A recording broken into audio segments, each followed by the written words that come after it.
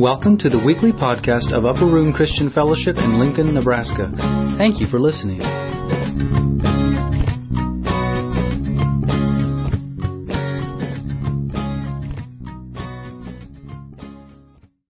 If you would, stand with me, the reading of the Word of God.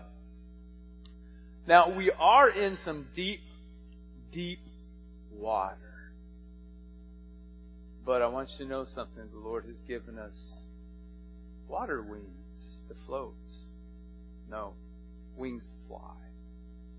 See, the next 3 chapters, if you will, is something for all of us to take notice and to hold to our heart as dear, as true. And it really goes from here, from the mind into the heart. Truths that God is saying, I see, and I want you to see and know. In fact, chapter 6, we're going to see 3 no's. He's saying, know this, know this, know this. And so my prayer for each of us is that we do get to know this. For it is what you desire, it's what you long for, but it's something that most people just don't get. And my prayer is that through these weeks of going through these chapters, that you and I will get it. For if we do, like I said, it's just not water wings, it's wings to fly. Life, Christ. It doesn't mean there's not going to be struggles, because there is, because just as a bird flies, it flies closer to the sun. We too. And the sun wants to burn things off of us, because the sun wants to use us. And that's my prayer for each of us in this time. So, if you will, we are in Romans chapter 6. What we're going to read here this morning, we're not going to get through. We are going to take our time. But if you will, read with me, starting at verse 1 of chapter 6 of Romans. What shall we say then? Shall we continue in sin that grace may abound? Certainly not. How shall we who died to sin live any longer in it? Or do you not know that as many of us as were baptized in Christ Jesus were baptized into His death? Therefore, we were buried with Him through baptism in His death, that just as Christ was raised from the dead by the glory of the Father, even so we also should walk in newness of life. For if we have been united together in the likeness of His death, certainly we shall also be in the likeness of His resurrection, knowing this, that the old man was crucified with Him, that the body of sin might be done away with, that we should no longer be slaves of sin. For he who has died has been freed from sin. Now, if we died with Christ, we believe that we shall also live with Him, knowing that Christ, having been raised from the dead, dies no more. Death no longer has dominion over Him. For the death that He died to sin once and for all. But the life that He lives to God. Likewise, you also reckon yourselves to be dead indeed to sin, but alive to God in Christ Jesus our Lord. Father, our prayer this morning is that we would know this, that You would guide us in our thoughts and our heart, Lord, to receive Your truth this morning. And Lord, my prayer is for those that still struggle in this flesh in such a way that they feel like they're beaten. Lord, that they would understand, that they would know the truth that You are trying to teach each of us. We pray for each of us, Lord, that we would learn these truths so that we could be better equipped to be servants of Yours in this day and age. Lord, there's darkness and our desire is to be light. So we ask these things in Jesus' name. And everybody said, Amen. You may be seated.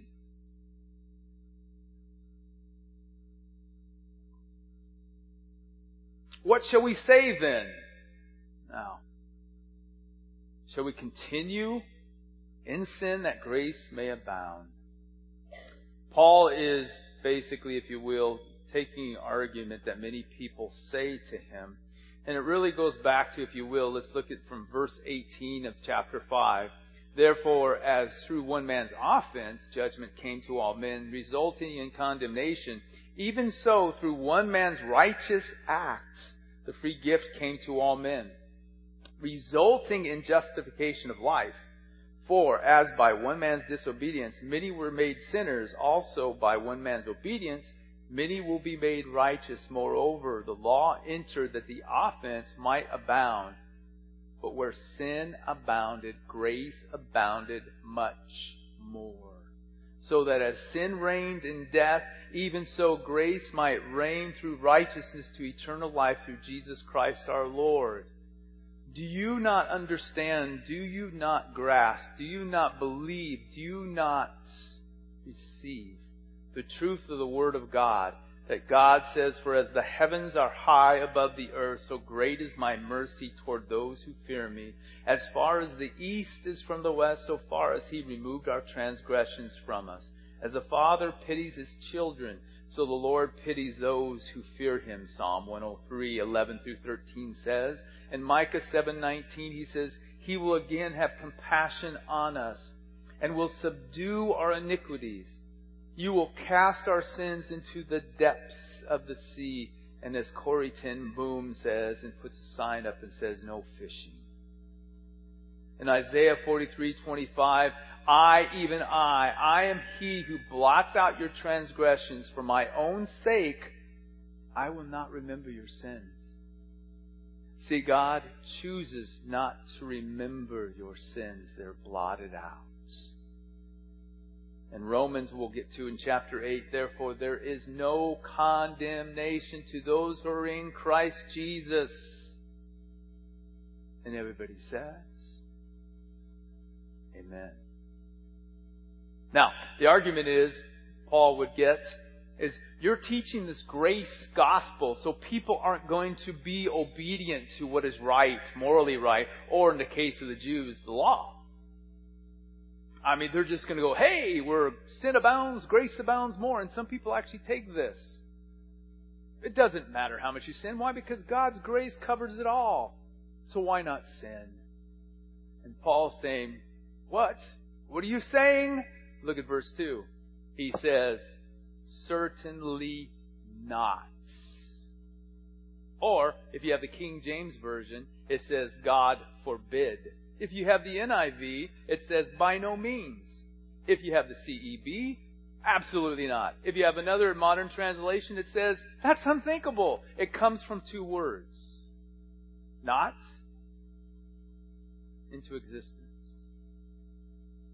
Perish the thought. Don't even think it. No. Absolutely not. Why? Because you have died to sin. Why live any longer in it? Not dead. It was dead, severed, and gone completely. But you died to it. It's gone. In the sense that you have no more need to obey it. It doesn't reign over you. Remember, that's what we learned in the previous message. We learned that sin and death reigned over us. Now it has no power or authority over us. You're free. You're free not to sin. You are free not to be dominated by it. You are free to live a life in Christ. Notice again, verse 21, it says, sin ruled over us in death. Grace might reign through righteousness to eternal life through Jesus Christ our Lord. Who should reign over us? Not your sin. Not your old nature. Not the old person. No more. We've been freed. Freed in Christ. Look at verse 3. Or do you not know that as many of us were baptized in Christ Jesus, were baptized into His death?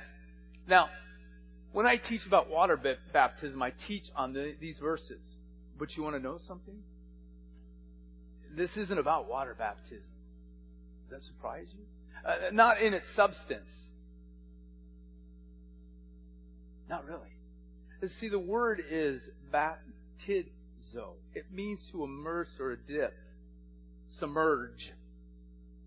So what's he saying here? Look at it again. Or do you not know that you were submerged into Christ?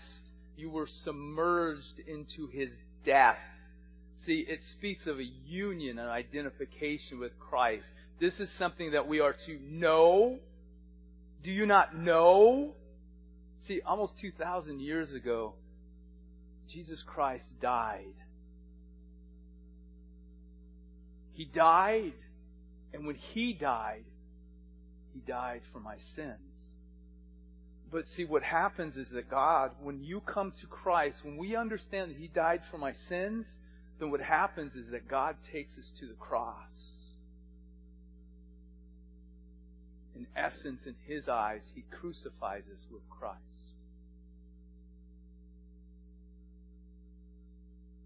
See, when you came for your sins to be cleansed, a lot of times we think it's a spectator sport. We sit back and say, oh, look, He died for me. Now I must live. No. See, in God's economy, what happens is He takes us to the cross and He says He's dying not because of His sin, but because of your sin. And to really be joined together with Him, you must understand that in my eyes, you die with Him. You died to your sin. You died to everything that has held you guilty. Guilty. That old man, that old son of Adam, God sees him on that cross. That you have died together. But not just died together in death. Look at this. Therefore, we were buried with Him through, again, immersion, identification into death. That just as Christ was raised from the dead, the glory of the Father, even so we also should walk in newness of life. Therefore, I was buried with Him. To bury together with. The word means to die together. That's basically, completely, cleanly, simply what it means. That you died with Him. You were buried with Him. I was placed into the death in His grave. But also as Christ was raised from the dead, I too was raised with Him. So that I should walk, as He says, look at this. Therefore you should walk, even so we should walk in newness of life. That's not a suggestion. He's not saying you should as in, well, now you should. No, you should now walk. You've been born again, if you will. You died with Him. You were buried with Him. You've been raised anew. So that it's not a suggestion, but it's to walk. It means to regulate one's life. It means to conduct oneself. Into what? Newness. In the new state of life in which the Holy Spirit places us. So as to produce a new state, which is eternal life. You have been born again. I have been born again. I don't feel it, you say. I don't understand it. I know you don't. Neither do I. But it's true. God says it. This is what's happened. See, that old Adam in you, that old man in you has been placed on the cross with Christ. And when He died, that old person died. He's made all things new. You're new. In fact, Scripture says it this way. You have been given a new heart. In Ezekiel 36 verse 26, I will give you a new heart. It goes on to say, I will take the heart of stone out of your flesh and give you a new heart of flesh. Has also given us a new spirit. Again in those verses. And I put a new spirit within you. I will put my spirit within you and cause you to walk in my statutes. And you will keep my judgments and do them. You've been given a new song. In Psalm 40 verses 3 through 4, He has put a new song in my mouth, praises to our God. Many will see it in fear and will trust in the Lord. You are a new creation. Therefore, if any man be in Christ, he is a new creation. Old things have passed away. Behold, all things have become new. You have been given a new name. He who has an ear, let him hear what the Spirit says to the churches. To him who overcomes, I will give some of the hidden manna to eat. And I will give him a white stone, and on the stone a new name written, which no one knows except him who receives it. You are a new person, a new self. In Ephesians 4:24, and that you put on the new man, which was created according to God, in true righteousness and holiness. You know what this means? This means that when you came to Christ, that old person of you, it died with Christ. And God says, I made all things new. See, it's like, if you will, that God has given you, let's say, well, I was with Elijah and he saw a Corvette and he goes, oh, that's a really neat car. I'd like to have it. A Corvette. Let's just say your dream car. It's a beautiful car. It's brand new. There's not a scratch on it. None of your kids have put their sticky fingers in the inside yet. You sit in it and you smell it and you go, oh, it smells so beautiful. It's so nice. But then what do? You go to your old car, you get in it, you drive it. And you never drive the Corvette. You don't want it to get dirty. You don't want it to get used in this world. No, man. It just sits there. And every night you go in there and you sit in it and you go, this is nice. It's kind of therapeutic for you because you're thinking, oh, it's so new. It's so nice. Nobody's touched it. But then again, you go back into your old car and there's sticky fingers all over things. You touch the steering wheel and you can't let go of it because it's so sticky. And the radio doesn't work. A CD player, you're going, what is a CD player anymore? Who has that? That's what we do. You spend your life in the old jalopy. You spend your life with the old person. And never realize you're brand new. Not because I'm telling you, God says. Not that I say it, excuse me. Not because I'm saying it, but God says it. You are new. Brand new. That's how I see you. I've given you everything new. Won't you just understand and know this truth and now live? Live like you are brand new. Chuck Smith said, my body of sin has been put out of business. If I want forgiveness from my sins, I must see Christ having been crucified for me. If I want the power over sins, I must see myself crucified with Christ. And I would add, now resurrected to new life. Brand new. Brand spanking new. Now don't come up and smell me. That's probably not a good idea. But I am new. Now, look at verse 5. For if we have been united together in the likeness of His death, certainly we also will be in the likeness of His resurrection. Now, again, we come to a place like this and say, okay, so I'm brand new. That's good. But if you ever sat in a new car, especially nowadays, I had to do this at work. There was a while there when I worked with Bristol that I traveled a lot. I did measures and I troubleshot and stuff like that. Boring, I know. But what happened was there was a while there, a stretch, that they had no vehicle for me, so they kept renting me these different vehicles, brand new vehicles.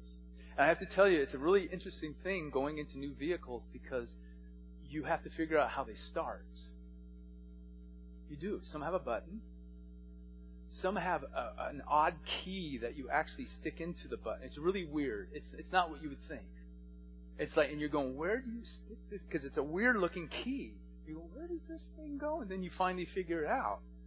Or some still have the old key that you put in the ignition. Then you got to figure out where the fan is, where the air conditioner or the heater is. You have to figure out where the seatbelt is and how it goes in. I mean, all these things you have to figure out when you're going into different cars. And that's the thing we are. We're like, okay, I have a new car. How does this thing work? How does it run? I wish I had somebody sitting next to me so they can tell me how this thing runs. Well, I got great news for you. The new man, the new woman, you have somebody there with you. See, that word if could be actually the word since. So if we use it that way, it's, for since you have been united together in the likeness of His death. That word united together, in the King James, it's planted together. See, the word means implanted by birth or nature. It means grown together. It means united with two words, grow with, also in His resurrection. See, it's not like the Lord is going, okay, be free, now go fly. You got a new car. Learn how to drive it. And some of you would be like taking off in a helicopter. It's just as fast as you can go. And the thing's kind of taking wings, and you feel like you're going to fly. And yet it's scary because you keep crashing. Some of you are so scared that you're just barely even going 2 miles an hour because you don't want anything to happen. The problem with that, though, is if you drive too slow, you're just as dangerous. How does it work? How am I supposed to grow in this? How am I supposed to understand how everything works? Is to understand that Christ is with you. He's joined Himself to you. It's for us to just abide. Well, that sounds familiar, doesn't it? Well, you know what? Let's look at those verses quickly. If you will, turn with me to John chapter 15.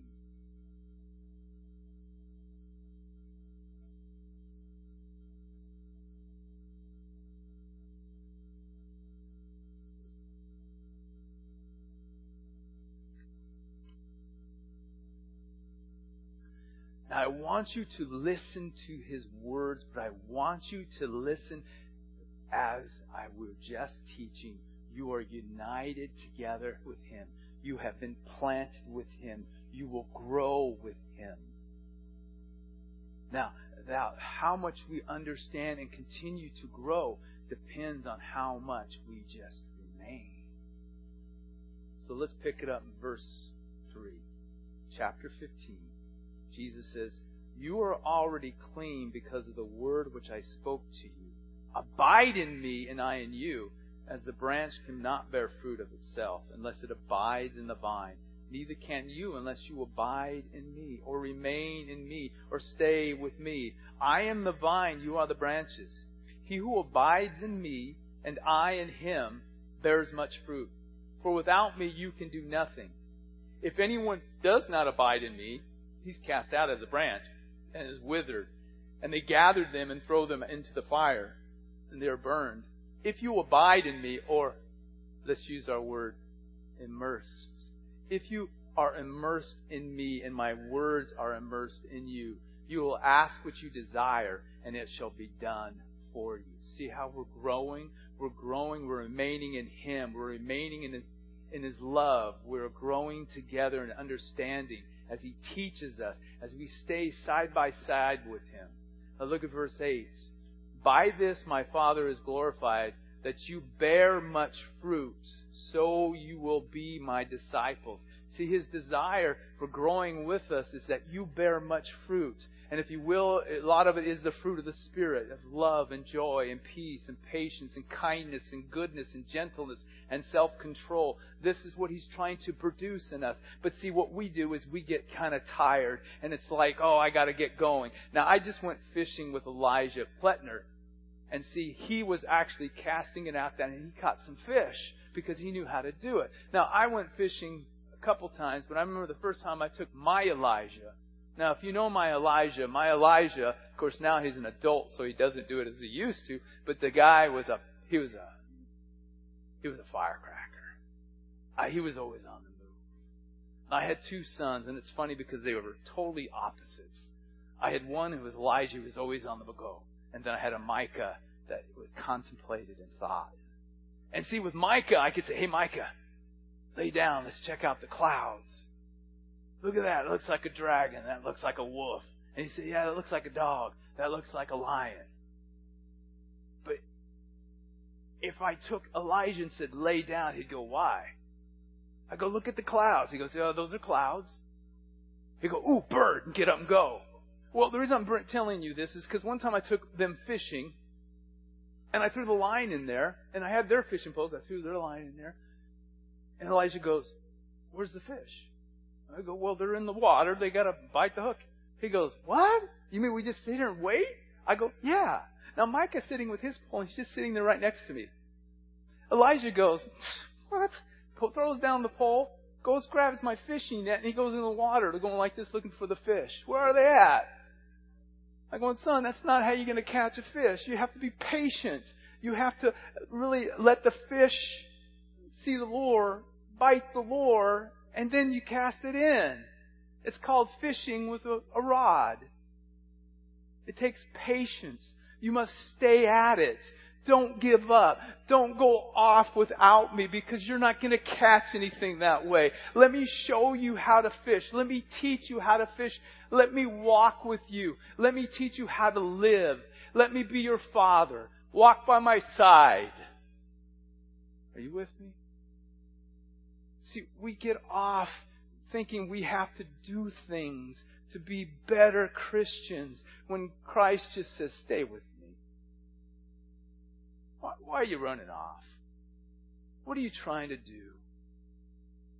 Yes, you must have patience because my work is perfect.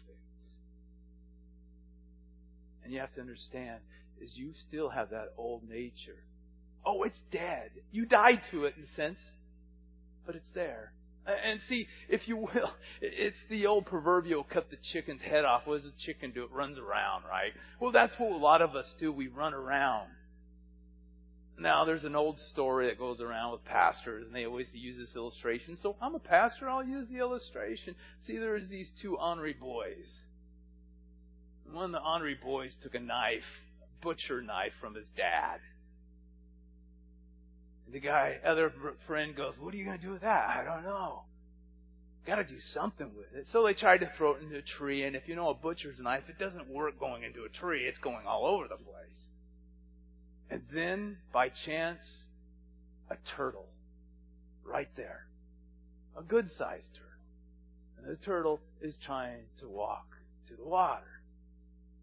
And the guy with the butcher knife goes, I got what you can do. Took the turtle, took the head and went, boom, cut the turtle's head off. But the turtle kept walking still. And so now they had a debate. One of them said, oh, the turtle's dead. The other one says, no, it's not. It's still walking. The other one says, no, the turtle's dead. He says, no, the turtle's still walking. It's alive. Now, the older brother of the kid that took the butcher's knife comes up and goes, ooh, you're going to be in trouble. You took Dad's butcher knife. His friend goes to his older brother. He says, so, the turtle, do you see it? We cut its head off. It's still moving. Do you think it's alive or do you think it's dead? And of course, the older brother, full of wisdom, said, I think it's dead. He just doesn't know it.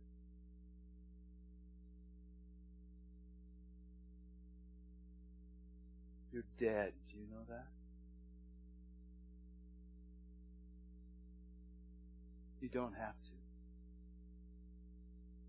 Man, that chicken, when it gets running around,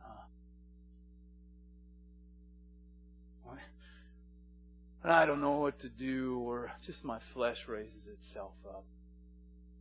Man, it seems so alive. Still slave to it in some ways. Because see, just as that turtle was probably walking the same path the turtle always walked to the water, it was still walking the same route.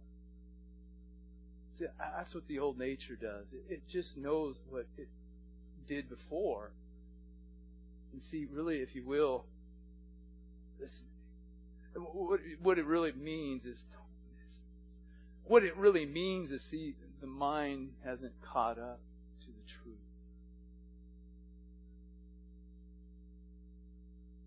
Because see, I know something. Every one of your hearts are beating, saying, I know that to be true. Why can't I live it? Why can't I be that person that you're speaking of? Now, if you're still in John chapter 15, we're getting close, folks. Look at verse 10. If you keep my commandments, you will be immersed in my love. Just as I've kept my Father's commandments, I'm immersed in His love. See, it's to obey even though you may not understand it. It might be hard. But see, He's telling you to obey. He's telling me to obey. Not my flesh, His voice.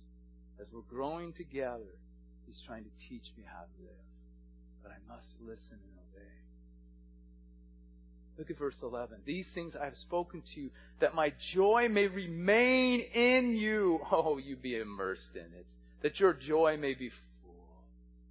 I'm not telling you this to command you as a slave. I'm telling you this as a co-laborer with you. The one who co-died for you. Who co-rose again for you. If we may even use that word. Verse 12, this is my commandment, that you love one another as I have loved you. Greater love has no one than this, to lay down one's life for his friends. Now, taking that, you can flip back now to Romans, but listen to me. This is what it says in Hebrews. Looking unto Jesus, the author and finisher of our faith, who for the joy that was set before him endured the cross, despising the shame, he now sits down at the right hand of the throne of God. What was the joy? What motivated him? Oh, obedience to his Father, yes. But this may come as a surprise to some of you. You're his joy.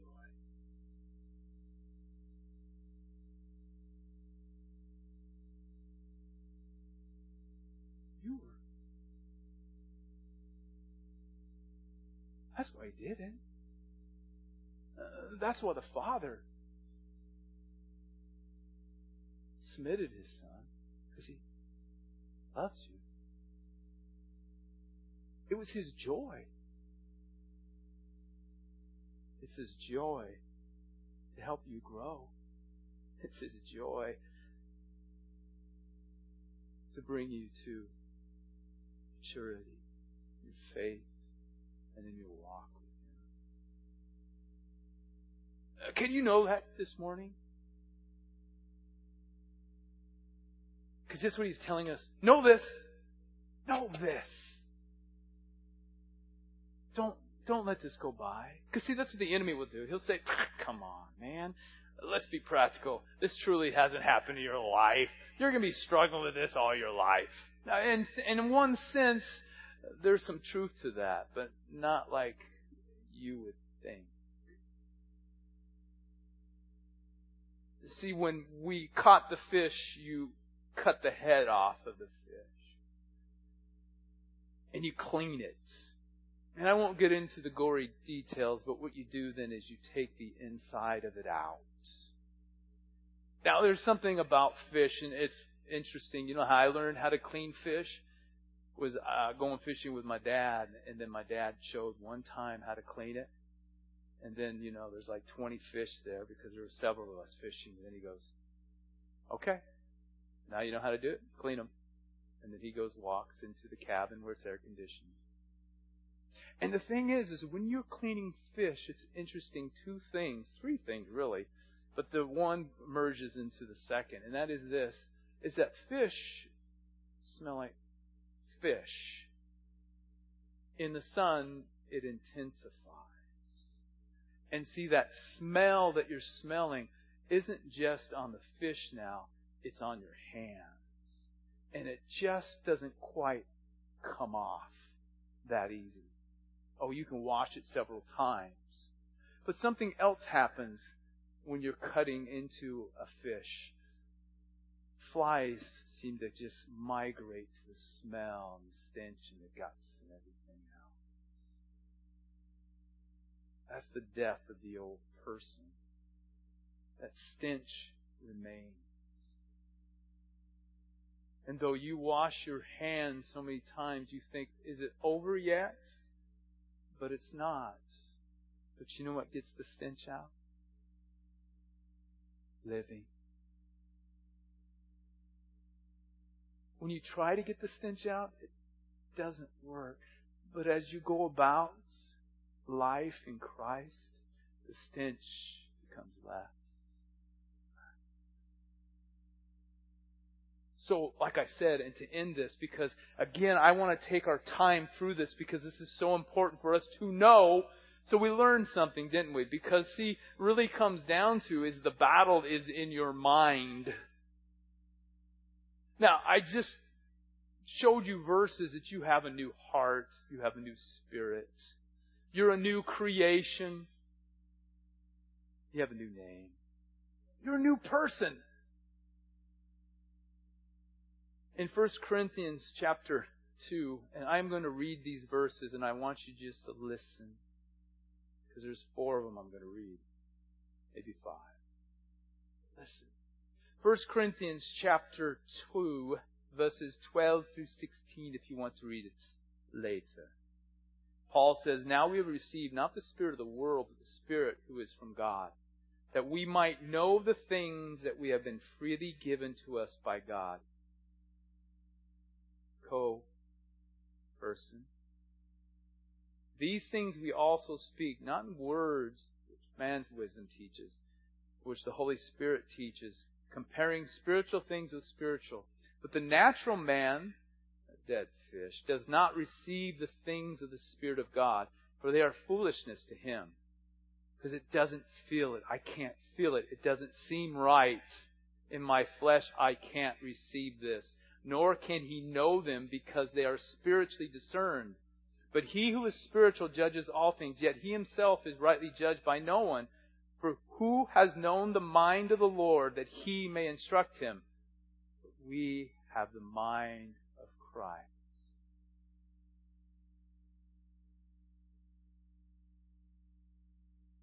In 1 Peter chapter 4, verses 1 and 2. "Therefore, since Christ suffered for us in the flesh, arm yourselves also with the same mind. For he who has suffered in the flesh has ceased from sin, that he no longer should live the rest of his time in the flesh for the lusts of men, but for the will of God." Obedience. So now you may understand why in Romans chapter 12, which we will get to, "I beseech you therefore, brethren, by the mercies of God, that you present your bodies a living sacrifice," meaning this: I'm dead, and I understand that. I am laying myself on the table saying, I am yours. I'm not living for myself and my own flesh anymore, but for you. "Acceptable to God, which is your reasonable service, and do not be conformed to this world, but be transformed by the renewing of your mind, that you may prove what is that good, acceptable, and perfect will of God." Now, to put this in a nutshell, to give you scripture here that you already know and understand, and even the concept you may understand. But again, the question is this: do we put this to practice? See, the battle truly is in the mind, and that's why in 2 Corinthians chapter 10, verses 3 through 5, it says, "For though we walk in the flesh, we do not war according to the flesh. For the weapons of our warfare are not carnal, but mighty in God for pulling down strongholds, casting down arguments and every high thing that exalts itself against the knowledge of God, bringing every thought into captivity to the obedience of Christ."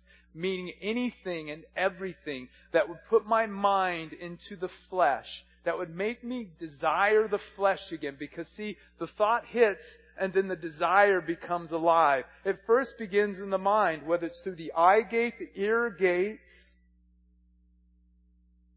or the imagination. It begins there. And then the old nature again comes alive. And Paul is saying that anything that will keep your eyes off of Him, right away say no. You know why that's so important? Because in our society we have all this distraction. Every one of us, there's something speaking to us. Whether it's through a screen on the television, the computer, whether it's the radio and we're listening.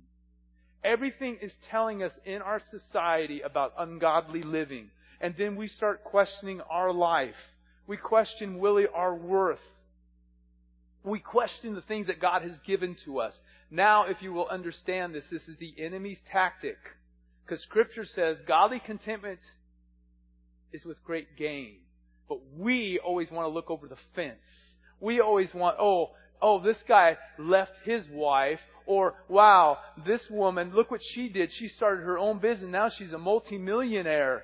Or we're constantly looking at things in this world and it's just trinkets, if you will. It's things to get us off the track. It's a chicken running around with its head cut off. Because none of these things satisfy, and you and I truly know that, but we're still suckered into it. Because this is what the enemy's tactic is. Why? Because the battle is here. And if he can get you off understanding that you coexist, that you remain, that you're immersed in Christ, if he can get you off that rock for even a second, he's got you. And if he can get you thinking just for a moment, then you'll go on a tailspin. And when you hit that tailspin, you're going to hit the ground and you're going to be depressed. And then you're going to go, oh, Lord, forgive me. And God in His mercy and His grace, because you're His child, He forgives you. But guess what? You let that pattern remain. The enemy just smirks.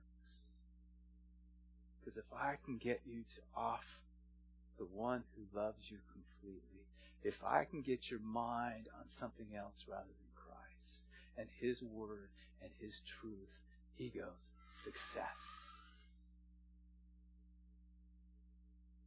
Put off. Put off. Guard your heart. For out of it is the issues of life. Guard your mind, because that's where it begins. And that's where the enemy knows. Now we put off, and you already know what put on is. Philippians 4:8. Finally, brethren, whatsoever things are true.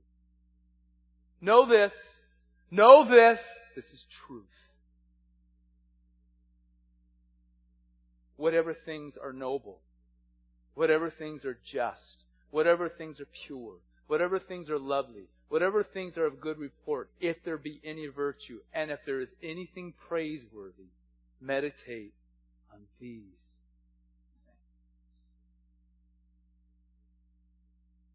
things. Not what you don't have, but what you do have. And you have Christ. You have it all.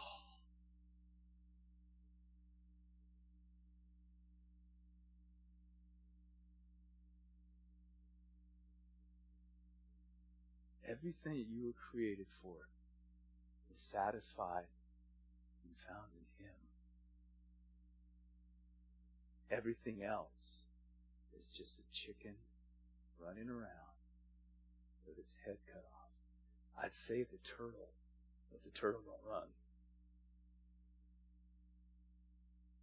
We all understand that truth. My prayer is as we go through these wonderful chapters that you and I will understand what it means to abide. Let's pray. Father, it's your truth that we've heard this morning. Our prayer is that we would know these things.